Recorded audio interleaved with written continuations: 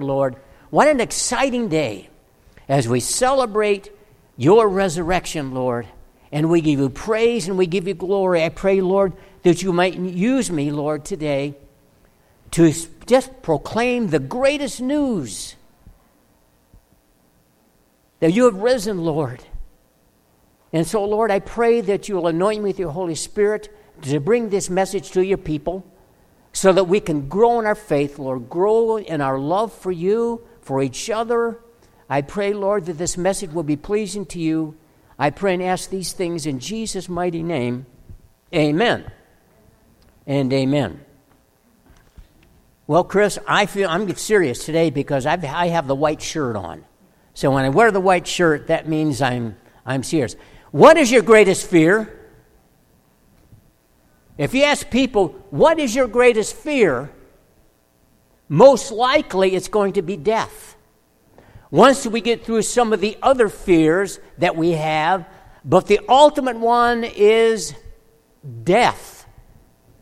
And how people handle their fear of death is very interesting, I found. How many have heard of Peter Thiel? Nobody. Peter Thiel. Well, okay, now I'm not a high-tech guy, but he's a multi-billionaire who's co-founder of PayPal. And he's got other interests going on as well. Well, Peter's goal is to live to be 120. And he spent millions and millions of dollars in areas of trying to prolong one's life. And he once said in an interview, he said, I've always had a strong sense that death was always a terrible, terrible thing. And even though he has all this money, he recognizes that he cannot prevent his death from happening. But boy, he's trying in so many different ways. He's trying to maintain a strict diet. He's also involved in human growth hormone therapy. And he understands by taking this therapy that it increases his risk of getting cancer. But he's willing to try it because he feels that they're going to find a cure for cancer in the next decade. He's also one that's into, he's already applied, he's about 53, 54 years old, but he's already applied for, if he dies, then he's going to have his body frozen. You know, they do that with liquid nitrogen, I believe it is. It's called cryogenics or cryogenetics or whatever. And there's a growing trend in that direction with the idea that one day their bodies will be restored and they'll live again. Now, getting back to Peter Thiel, he also claims to be a Christian. I'm not going to go any further than that. So this idea of death. How many have heard of Reverend David Jeremiah? He's an author, has many great books. And he once said, before there can be a resurrection, there must be death. That's the fact of life. We've talked about that several times, but it is what it is, what it is. We cannot change that. It is a fact. I would venture to say, unless Jesus comes back again, we're not all going to be here in the next 75 years. Well, some of the kids will, but adults, we won't be here. Right? Unless they come up with some way to prolong one's life, which they are making strides in the area, but anyway, that's probably another topic. So this morning, I want to give us hope. I want to give a hope. Some people, when they think of the resurrection of Jesus Christ, they are skeptical. Did it really happen? Well, what about this? We've had all these theories out there about the resurrection. Did it really happen? But I'm here to tell you today, we have more evidence that Jesus Christ existed and that he was resurrected than we do of all the knowledge we have of Julius Caesar. That's a lot of evidence. So we're going to be looking at some of the evidence of Jesus' resurrection, and then after we look at some of the evidence, then I want to tie it together, and I'm going to talk briefly about the implications of what the resurrection has for each and every one of us. Amen? And amen. The first one is the guards. One evidence. Let's look at Matthew 27, 62 through 66. The next day, the one after preparation day referred to the day before the beginning of the Sabbath, and where they would prepare the Sabbath meal. The chief priests and the Pharisees went to Pilate. Sir, they said, we remember that while he was still alive, that deceiver said, he's referring to Christ, after 3 days I will rise again. So give the order for the tomb to be made secure until the third day. Otherwise, his disciples may come and steal the body and tell the people that it has been raised from the dead. This last deception will be worse than the first. Take a guard, Pilate said. Go make the tomb as secure as you know how. So they went and made the tomb secure by putting a seal on the stone and posting the guard. The Jewish officials remembered something the disciples forgot. Verse 63, they called Jesus the deceiver, because he said that he would rise again in 3 days. Look at verse 65 once again.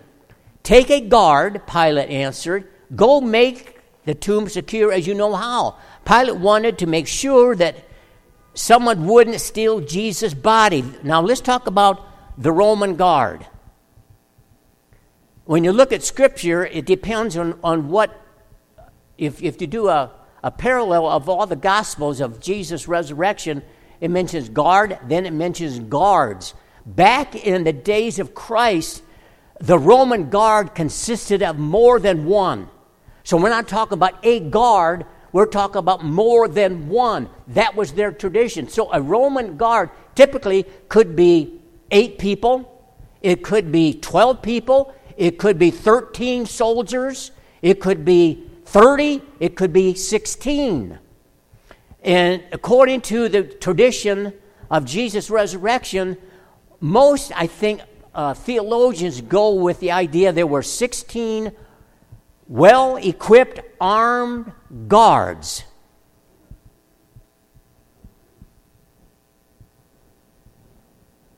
Four of the guards actually stood guard in front of the entrance of the tomb. While the other 12, what were they doing? They were lounging or they were sleeping in front of the other 4 guards. Now, history tells us that the guards that were resting, they kind of formed a semicircle in front of the other 4 guards. Why did they do that? Because the tomb was cut out of rock. There wasn't a back entrance to the tomb, only the front. So they were there. Now, what are the chances, in your mind, based on what I just shared with you, what are the chances that someone could steal Jesus' body? I say, no clue, not a chance. Now we move on to the seal. Verse 66. So they went and made the tomb secure by putting a seal on the stone and posting the guard. This official seal was a cord that stretched across the entrance, the stone of the tomb, and was fastened with security wax or clay on each side of the seal. The seal was a cord across that, okay? They did that to prevent people from entering the tomb. That was their whole point. So let's just kind of briefly recap here, okay? In order to steal Jesus' body, it would have to be one great adventure. First of all, they would have to step over all the guards that were lounging around in front. Stepping, oh, excuse me, oh, I stepped in your finger, oh, I'm sorry, whoop, oh. They had to step over them. Then after that, they had to get past the 4 guards that were standing. And these men were trained. They just didn't pick someone out of the crowd. They were trained for this. So after they negotiated around the 4 guards, then they had to deal with the cord, the seal. They'd have to cut it. And here's the real biggie for me. Then they'd have to take and roll that massive stone. I'm going to talk about that later. That massive stone away from the entrance of the tomb. Really? Even Jack Reacher of Mission Impossible couldn't have done that. It's amazing. That's more evident. It's just logical. Just use, God has given us logic. He's given us the ability to think. Just think about that. Is that possible? Think about that evidence. Then we have Jesus was laid in the tomb. Number 3. Matthew 27:57 through 61. As evening approached, there came a rich man from Arimathea named Joseph, who had himself become a disciple of Jesus. Going to Pilate, he asked for Jesus' body. And Pilate ordered that it be given to him. Joseph took the body, wrapped it in a clean linen cloth, and placed it in his own new tomb that he had cut out of the rock. He rolled a big stone in front of the entrance to the tomb and went away. Now, Mary Magdalene and the other Mary were sitting there opposite the tomb. Joseph, a follower of Jesus, received permission to place Jesus' body into his own tomb. I love that. Into his own tomb and wrapped him in a cloth. Now let's go back to 60, verse 60b and 61.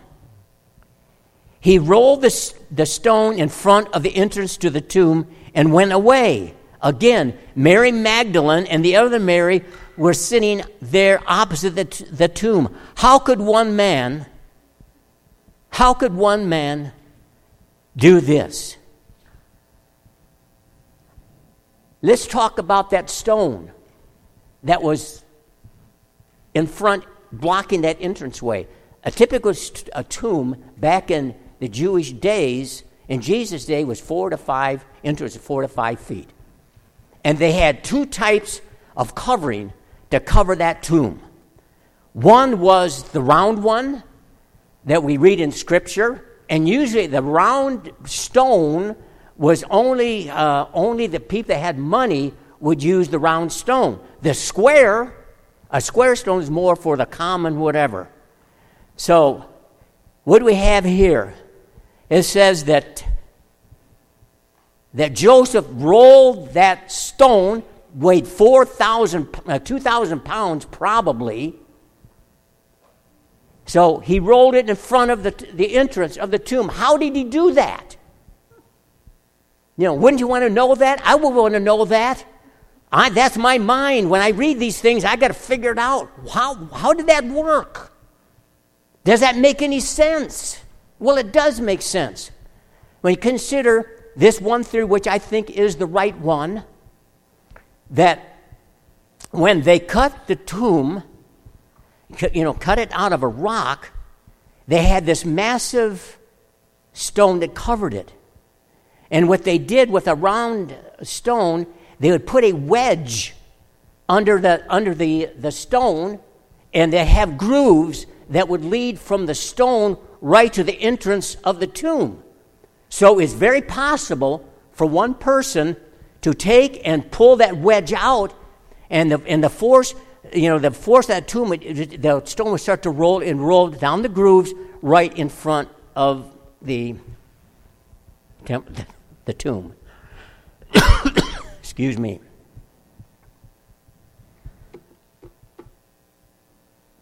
Is that possible? I thought about that, and I thought, well, that is possible. Then I thought about this. What are the chances that one man, but if you read John's account of the empty tomb, Nicodemus was there. But let's stick with this account. How could one man and two downcast women steal Jesus' body by overcoming 16 soldiers? Really? How could that be? That defies common sense. Number 4. The empty tomb, Matthew 28, verses 2 through 7. There was a violent earthquake, for an angel of the Lord came down from heaven, and going to the tomb, rolled back the stone and sat on it. His appearance was like lightning, and his clothes were as white as snow. The guards were so afraid of him, they shook and became like dead men. The angel said to the woman, "Do not be afraid, for I know that you are looking for Jesus who was crucified. He is not here. He has risen. Just as he said, come and see the place where he lay. Then go quickly and tell his disciples he has risen from the dead and is going ahead of you into Galilee. There you will see him. Now I have told you."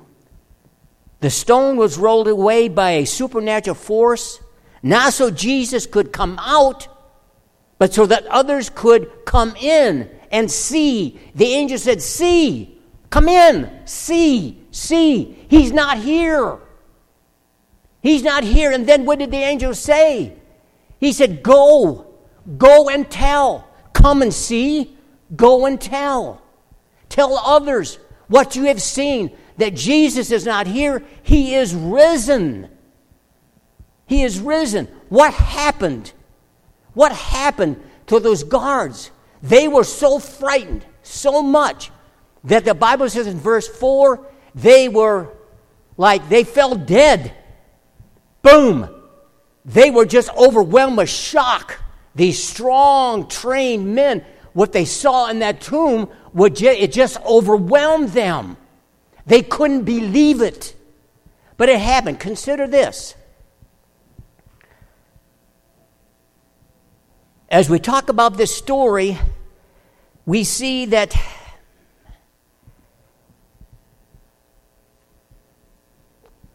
that wasn't a hoax.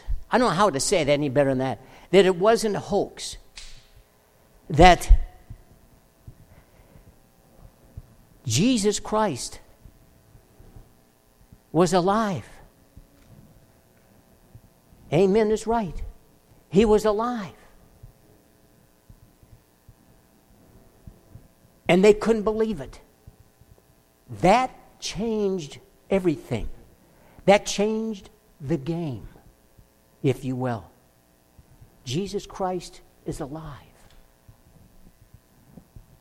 That changed them. They became bold followers of Jesus Christ. That's Easter. I cannot prove to you physically that Jesus Christ is risen. Can I? I can't present Jesus to you, say, ladies and gentlemen, you are very lucky this morning. We have a special guest, Jesus, and have Jesus come through those doors and speak to us. We don't have that in front of us. But we have evidence of his resurrection by a changed life. Jesus changes life. Jesus, take your own story. how you came to know the Lord Jesus Christ. Was your life changed when you received Jesus Christ as your personal Lord and Savior? Did that change your life? Did that change your attitude? Did that change your values? Yes. We all have different stories, but it's the same Christ that transforms us. So we know that language, know that it is true, that Jesus changes life. Now I want to get to the burial cloth for a moment. And we're going to be looking at John chapter 20, verses 3 through 9. So Peter and the other disciple started for the tomb. Both were running, but the other disciple outran Peter and reached the tomb first. He bent over and looked in at the strips of linen lying there, but did not go in. Then Simon Peter, who was behind him, arrived and went into the tomb. He saw the strips of linen lying there, as well as the burial cloth that had been around Jesus' head. The cloth, get this, was folded by itself, separate from the linen. Finally, the other disciple who had reached the tomb first also went inside. He saw and he believed. They still did not understand from the scripture that Jesus had to rise from the dead. What did they see when they went into that empty tomb? Jesus was gone. Jesus wasn't there. All they saw was what? His burial clothes. Right? That was it. That's all that they saw. Consider, if Jesus' body was stolen, why would they have taken the time to neatly fold up his linen? Why would they do that? You have robbers come to your house. You're not home. And they take all of your possessions. What do they do after they rob you blind? Do they say, well, why don't we just tidy this place up? Okay, you go get the vacuum cleaner and start vacuuming and I'll take care of the dishes or whatever. Of course not. Of course not. So when they saw the linen, what happened? The Bible says they saw and they believed. And when they believed, that changed their lives. I can't imagine. I think if all of us were, or if you're really a skeptical and you call yourself an atheist, I believe you would have walked in that tomb and you would have saw those clothes neatly folded. You would have became a believer. That's how powerful it was. They believed.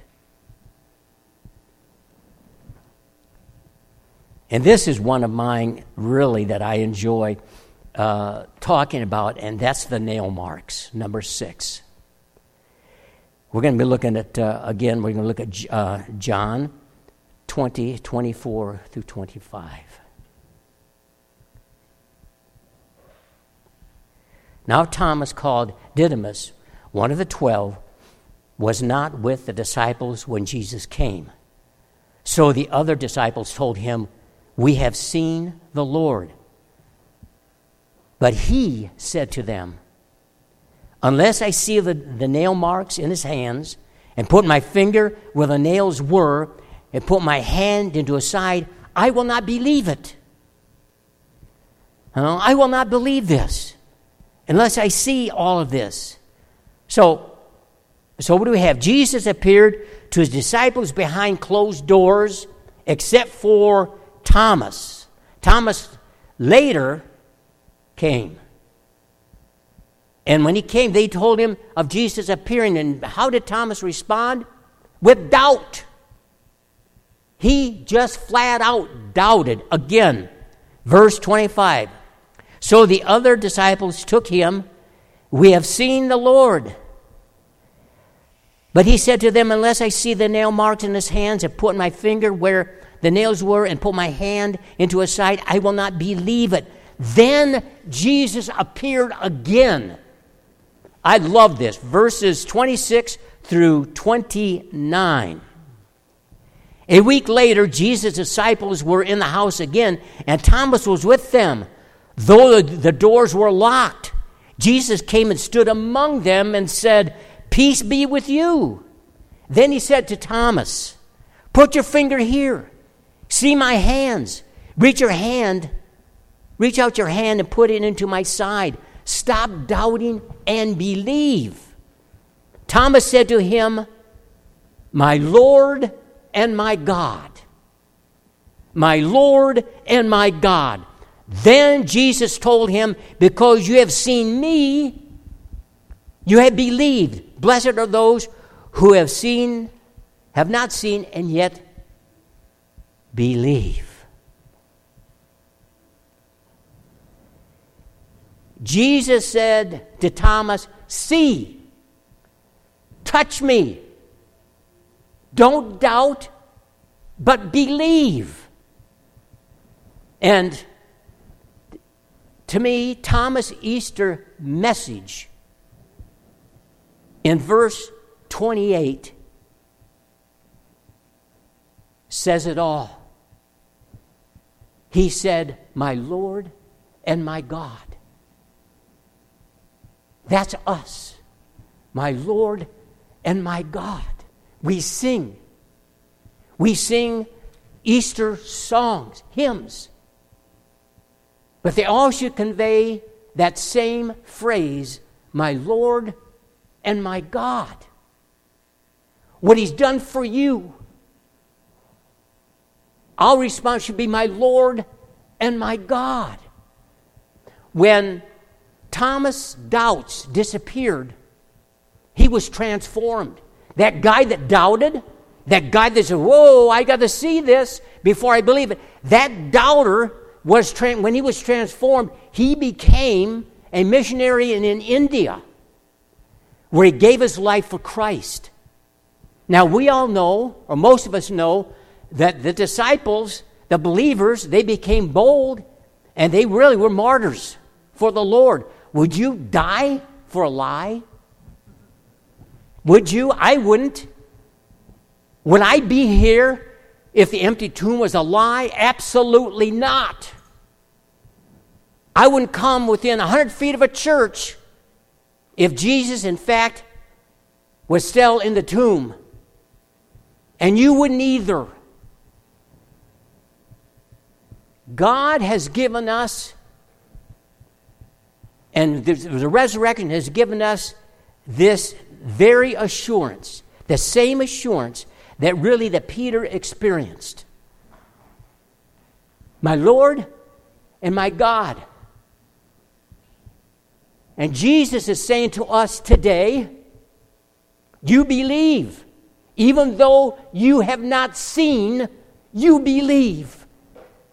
That's what's going to get us into heaven. That faith is going to get us, that's our ticket to heaven. Of seeing. What did the author of Hebrews say? Blessed are those who have not seen but believe.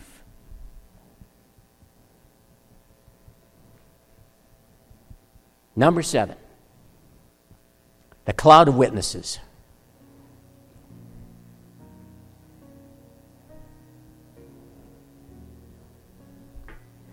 Cloud of witnesses. 1 Corinthians 15:38.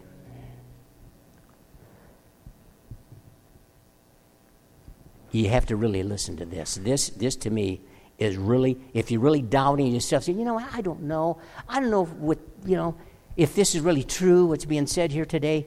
Listen to this one. 1 Corinthians 15:3-8. Paul said, "For what I received, I passed on to you as of first importance, that Christ died for our sins according to the Scriptures, that he was buried, that he was raised on the third day according to the Scriptures, and that he appeared to Peter and then to the 12. After that, he appeared to more than 500 of the brothers at the same time. Most of them are still living, though some have fallen asleep. Then he appeared to James, and then to the apostles, and least of all, he appeared to me also as one abnormally born. So, Paul says Jesus' resurrection appearances are well documented. We have the testimony of his disciples, of the apostles, of James, etc. Then we have the testimony of 500 witnesses. 500. How do you think that would stand up in a court of law? How about if your back was against the wall and you needed witnesses and you had 500 in front that would witness for you? That would make it feel awful good, wouldn't it? And then Paul said, not only that, I'm a witness. But he said, but I'm not like the others. I was abnormally born, meaning that Jesus appeared to him on that Damascus road later on. You see?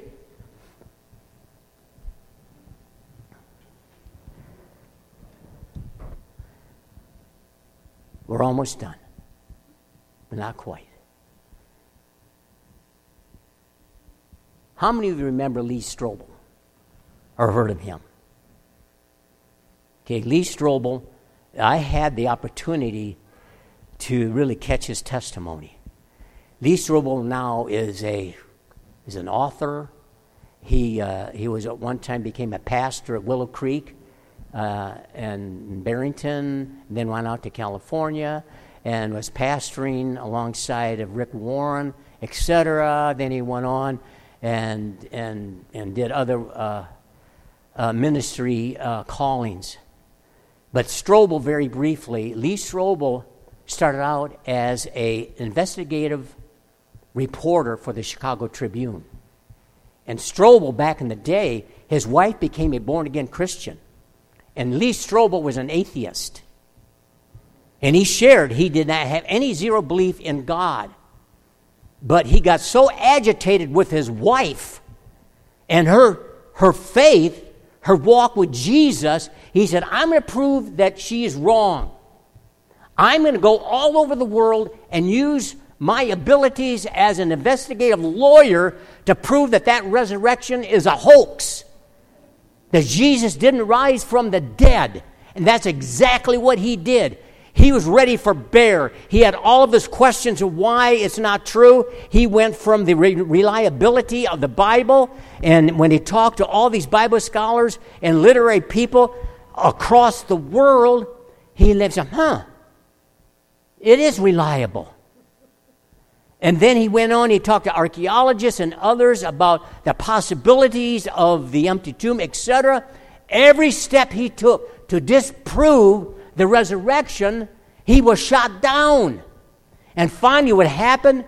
Lee Strobel became a born-again Christian. He said, it is true. See? The facts for him lined up. And the facts don't lie. Friends, for us, the facts line up. They don't lie. This is real. Jesus' resurrection is real. So I want to close up, but I want us to look at some 4 implications of the resurrection for us today. Number 1,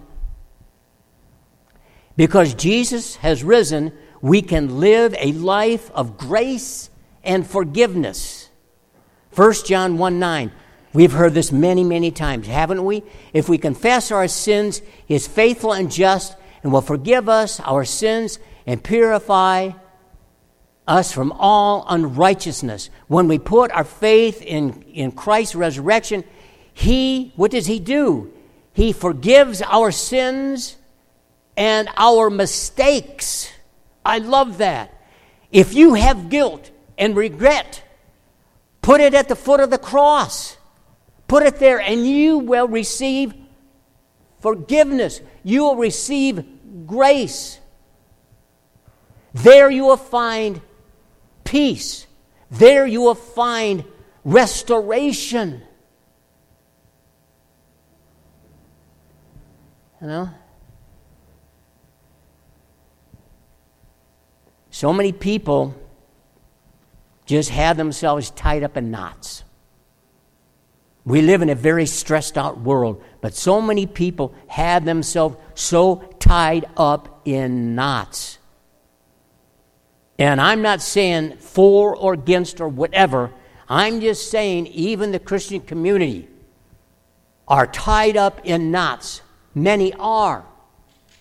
Because of the events of the world. What's going to happen? Guess what? God knows. God knows what's going to happen to this world. As Christians, we hang on. We look for truth. But at the end of the day, God has us. We are in His control. The empty tomb tells us that nobody died except for Jesus and rose from the dead. Jesus. Jesus is in control. I'm not saying that we're not to speak out. I'm not saying that God's not doing something. He's doing something. I think He's giving us warnings. But at the end of the day, I'm hanging on Jesus.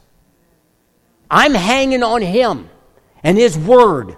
I'm going to trust Him that He's going to see all of us through what's going on for His glory and for His honor.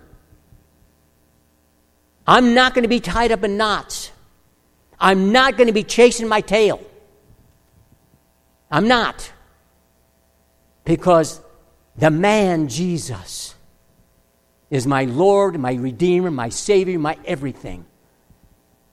And He's going to take care of me as He's going to take care of you, brother and sister in Christ. Amen? Number 2. Because Jesus has risen, we can live a life of meaning and purpose. 1 Corinthians 15:58, one verse. Therefore, my dear brothers, stand firm. Let nothing move you. Always give yourselves fully to the work of the Lord, because you know that your labor in the Lord is not in vain. Because the tomb is empty doesn't mean that our faith and life is empty. People retire. I see this happen when some people, I hope it's not going to be you.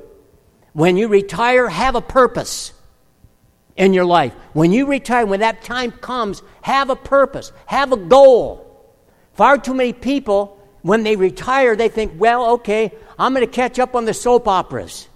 You know, I'm going to sleep in until noon, do whatever, you know, every day's like a weekend.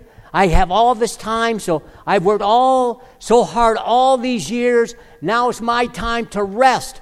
Chances are you will die sooner by living that kind of a lifestyle. That will happen. That's the truth. But, however, the resurrection reminds us that our work, our life, they're not in vain, but have meaning.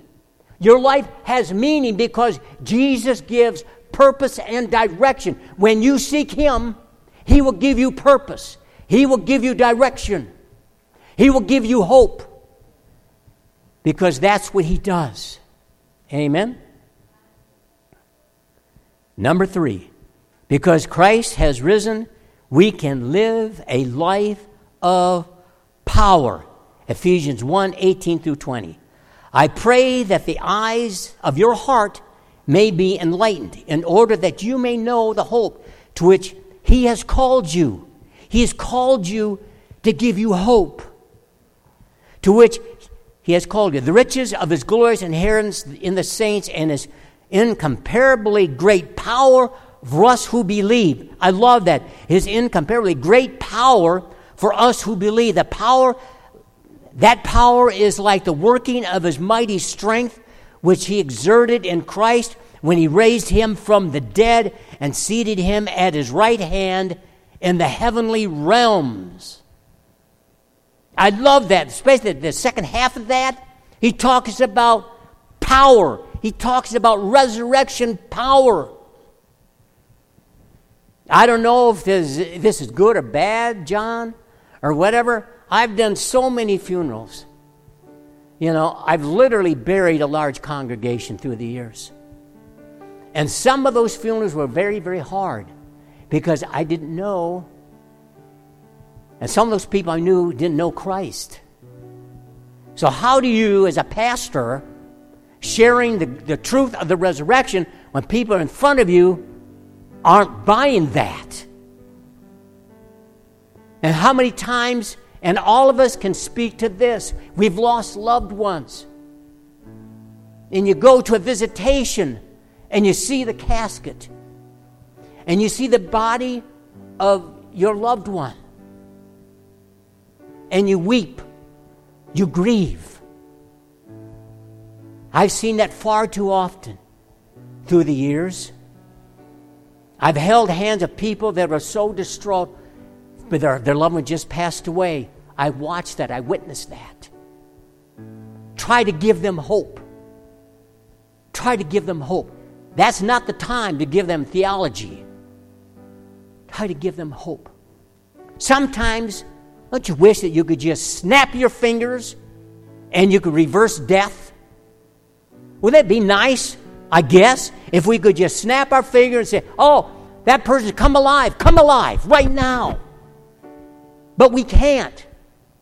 We don't have it. Only Jesus Christ can restore a body and turn it from death into life. Only Jesus can do that.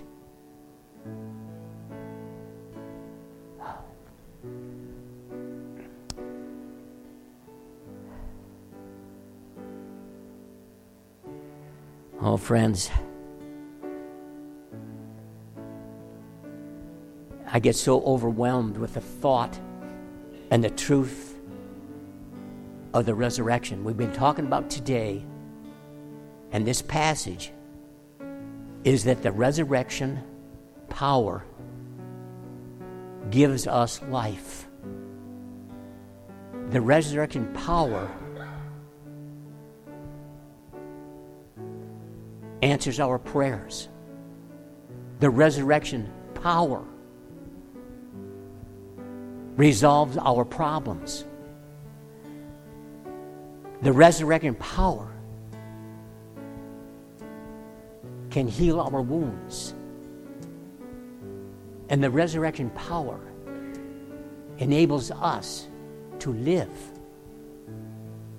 a new, fulfilled life right now.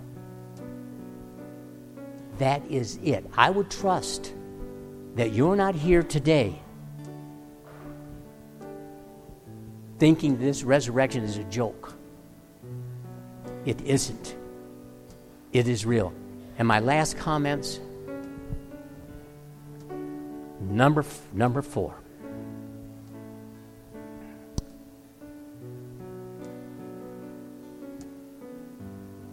Because Jesus has risen, we have eternal life.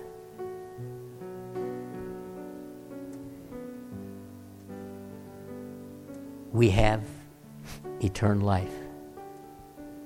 We talked about because Jesus is risen, we can live a life of power. Now because Jesus is risen, we have eternal life. 1 Corinthians 15:20, small, one verse, but very powerful. Because Christ has indeed been raised from the dead, the first fruits of those who have fallen asleep. Christ, the first fruits, means Jesus was the first to rise from the dead and conquer death. And his resurrection would be followed by a great harvest of believers, all of those who believe in him. That's what Paul is talking about. We are part of the harvest. He's talking about us right here today. This happened 2,000 years ago, and we are part of that great harvest. Amen? Doesn't that rev you up? Doesn't make you want to say, well, I want to dance around? He died just for you. If you're the last person on this earth, he would have died just for you. He loved you so much that he died for you. He loved you so much that he was humiliated for you and for me. Praise God. Praise God for that. If you haven't opened your heart, anyone here today, if you haven't opened your heart to Jesus, if you haven't opened your heart to this resurrection, the empty tomb, and you have not received salvation, you can do so now. This might be the most important prayer you will ever pray in your entire life, because it's a prayer that could save your life eternally. I'm just saying, sometimes people say, oh, gee, he's going to pray for salvation, whatever. And what does that mean? Maybe before you thought that way, but maybe today, God's timing, you're ready to pray. And you're ready to receive Jesus. If you're not sure of your salvation, if you're not sure of the empty tomb, you can be sure today. You can be sure. So I'm going to pray, and in the silence of your heart, just pray these words with me. I'll pray them in your heart. You just pray them. I'll try to pray really slow, because I really honestly believe that the Bible says if you confess with your mouth and believe in your heart that God raised Jesus from the dead, you will be saved. Isn't that great news? You will be saved. That one verse, that's all it takes for you to receive the greatest gift of all, eternal life. God wants you to have that gift, my brother, my sister. If you have not received that, Jesus, I believe, is begging you to receive it, because he died for you. This is real to him, because he knows what is at stake. So let us pray.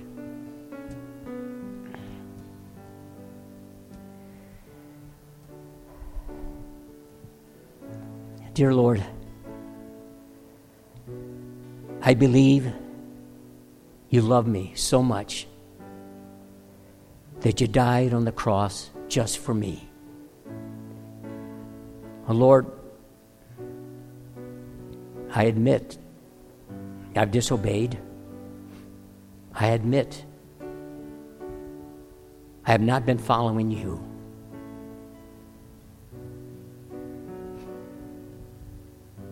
But Jesus, please forgive me of my sins. And help me to grow in your grace and forgiveness.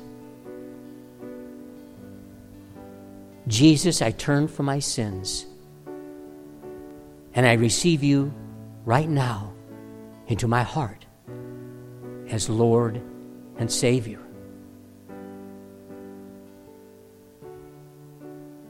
I believe you died for me on the cross, and I believe you rose again. So today, in this place, this time, I receive your overwhelming power, the very power that raised you, Jesus, from the dead.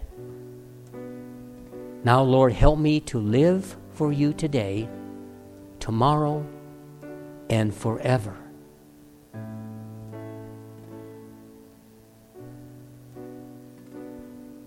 If you pray that prayer, like Thomas, you can say with assurance, my Lord and my God.